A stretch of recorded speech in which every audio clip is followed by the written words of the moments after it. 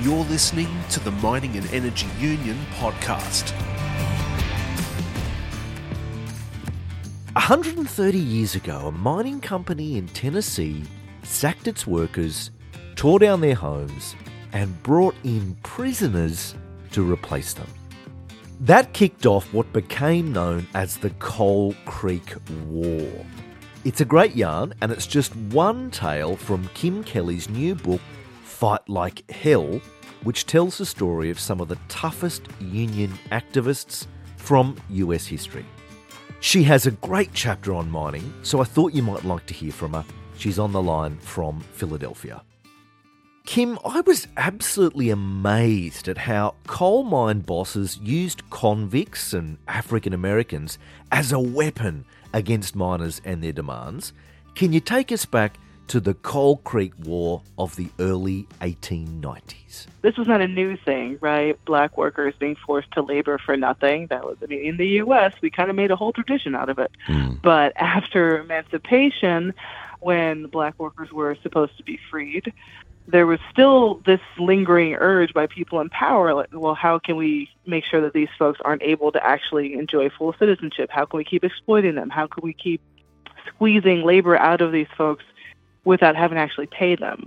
And that led to a practice called convict leasing, in which people who are incarcerated, at that point in time, predominantly black men, they were lent out to private landowners and to the state to work in various occupations. They didn't make any money from that labor. The people sending them out to those places made the money. And that's still something that exists in the U.S. today, but that's a later chapter. So in the 1890s, it was a pretty common practice to use convict laborers, again, predominantly black men, to break strikes. There's a long history in the U.S. of black workers being brought in to break strikes, kind of across the board.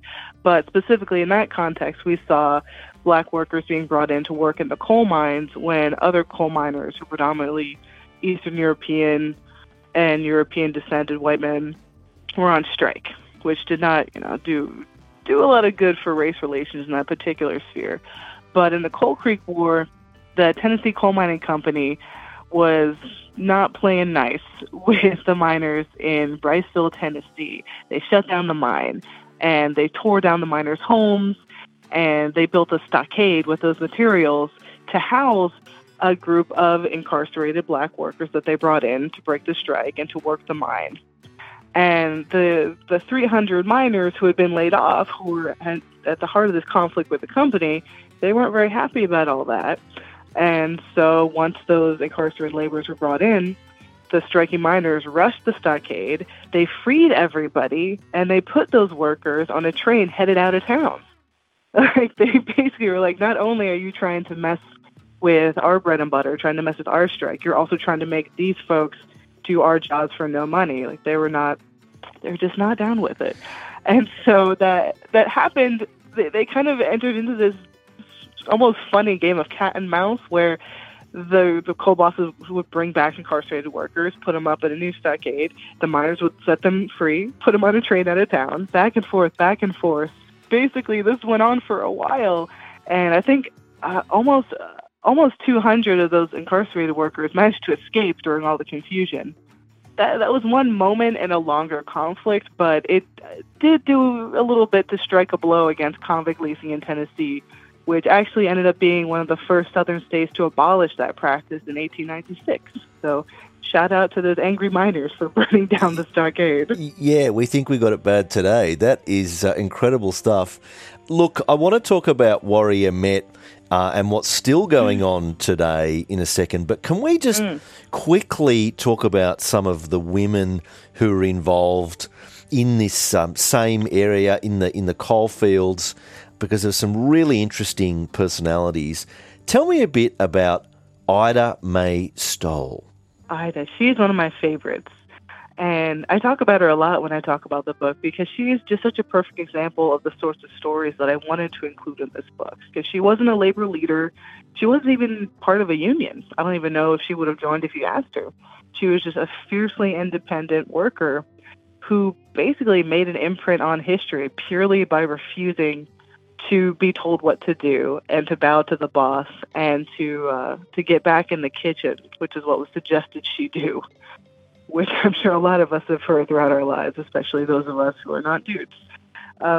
So I really love her story. So basically, those of us who are not dudes, I love that way of describing it. You're quite right. I don't mean to interrupt you, but she was actually, and of course this is a different time, we're talking about the 1930s, but she actually not only was a miner and used to help her dad and then worked alongside her husband later, she was actually a part owner of a mine in Ohio. That is the key to her story.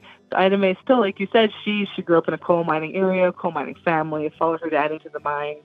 She grew up to be, kind of a big, strong, tough lady. They later in newspaper reports refer to her as the Amazon of the coal pits, which of all the nicknames, that's a great one.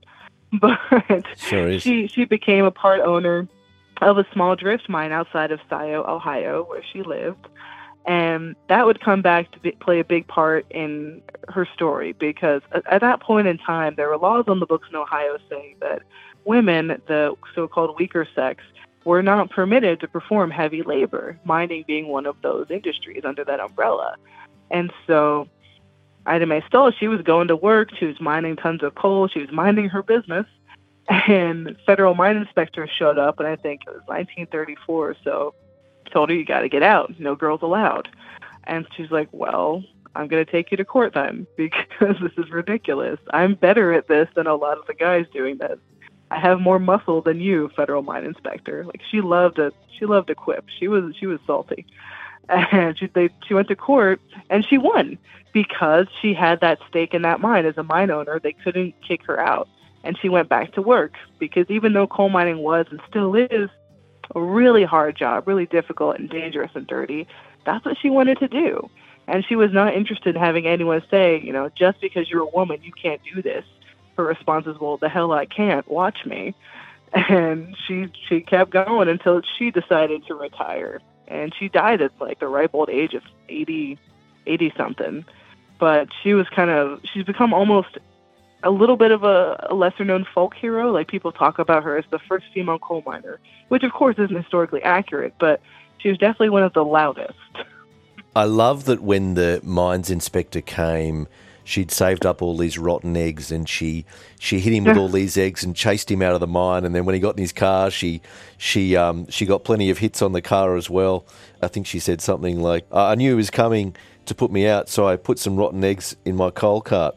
I started throwing and chasing the inspector out of the mine to his car and covered the car besides. I really stunk him up. So she sounds, as you say, to use your term, like a salty character. Awesome. Hey, listen, Kim, talk to us a little bit about Mother Jones while we're talking about salty non-dudes. She was the real deal too. She's the inspiration behind the title, of course, Fight Like Hell.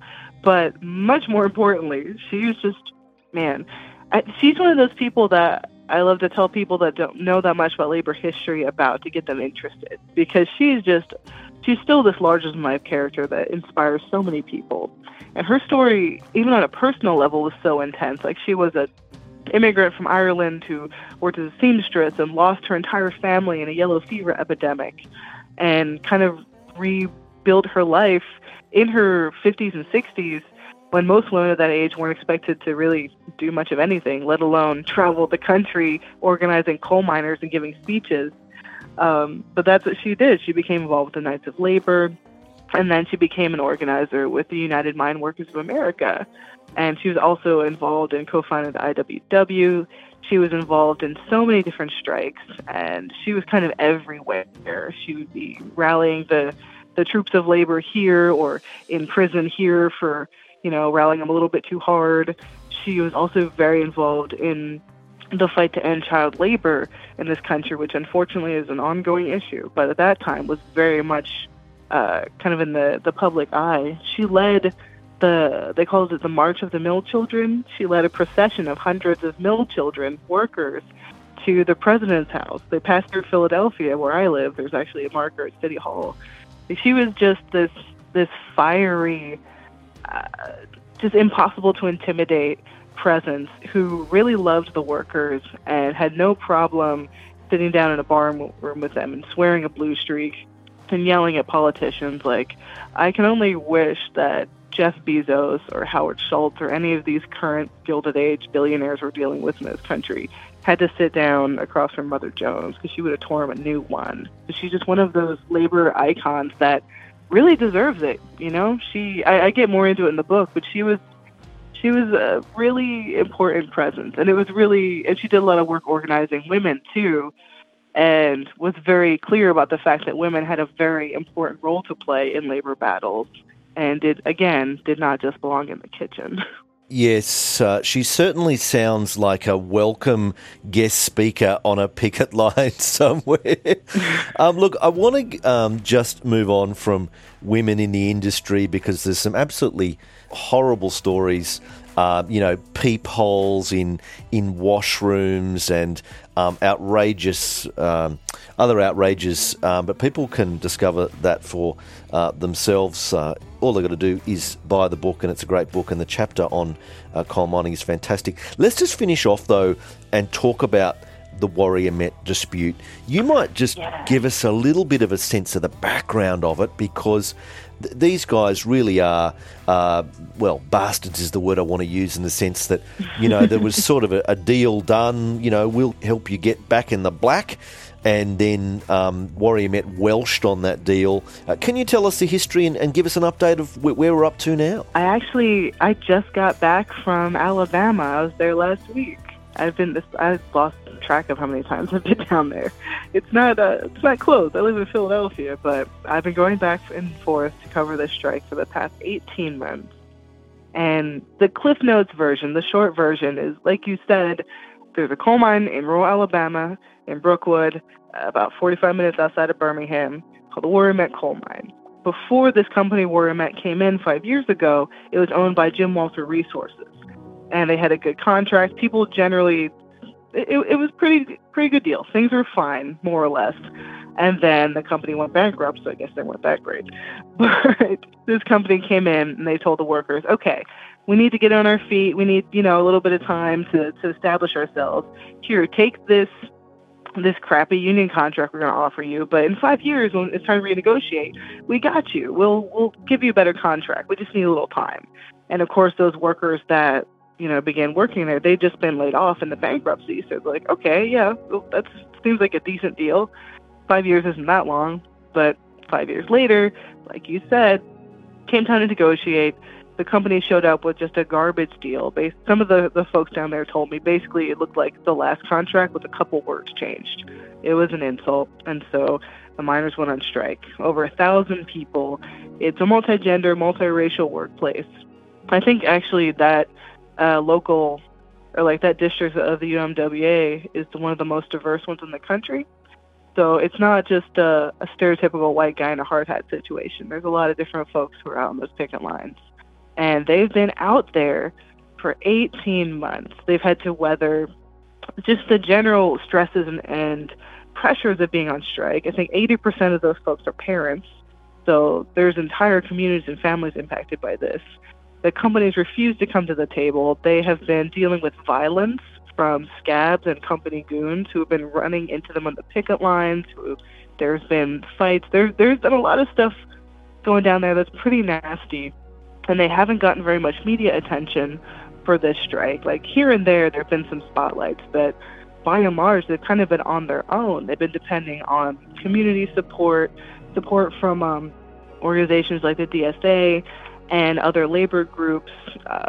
There have been a number of labor leaders who have chipped in and been trying to call attention to the cause, but they basically have just been out there this whole time. This is not a wealthy area. These are not people that, can just allow themselves to be starved. They've built up a lot of resources. They've built up a mutual aid network where they have a pantry and they do donations to make sure people have, diapers and food.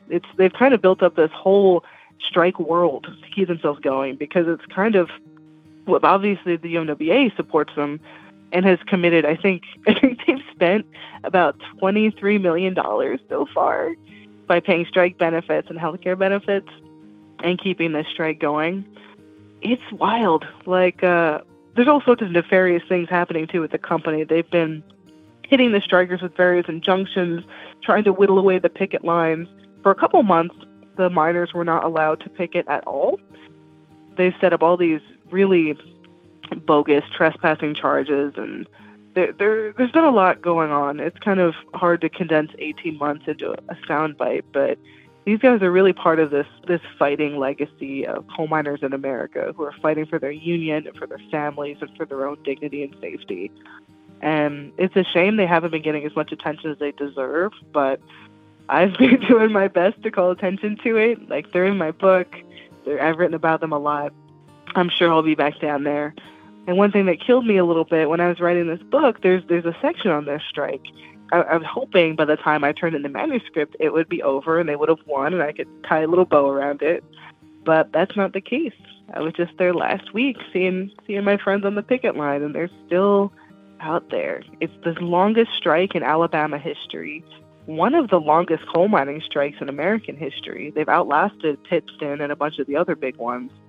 And it's all happening in this deeply, well, the government of Alabama is very conservative, and it's very anti-union, very anti-worker, very anti-poor. It's a difficult place to be part of a union and to be a worker to begin with. And to be launching this strike and keeping this strike going has taken an absolutely Herculean level of effort.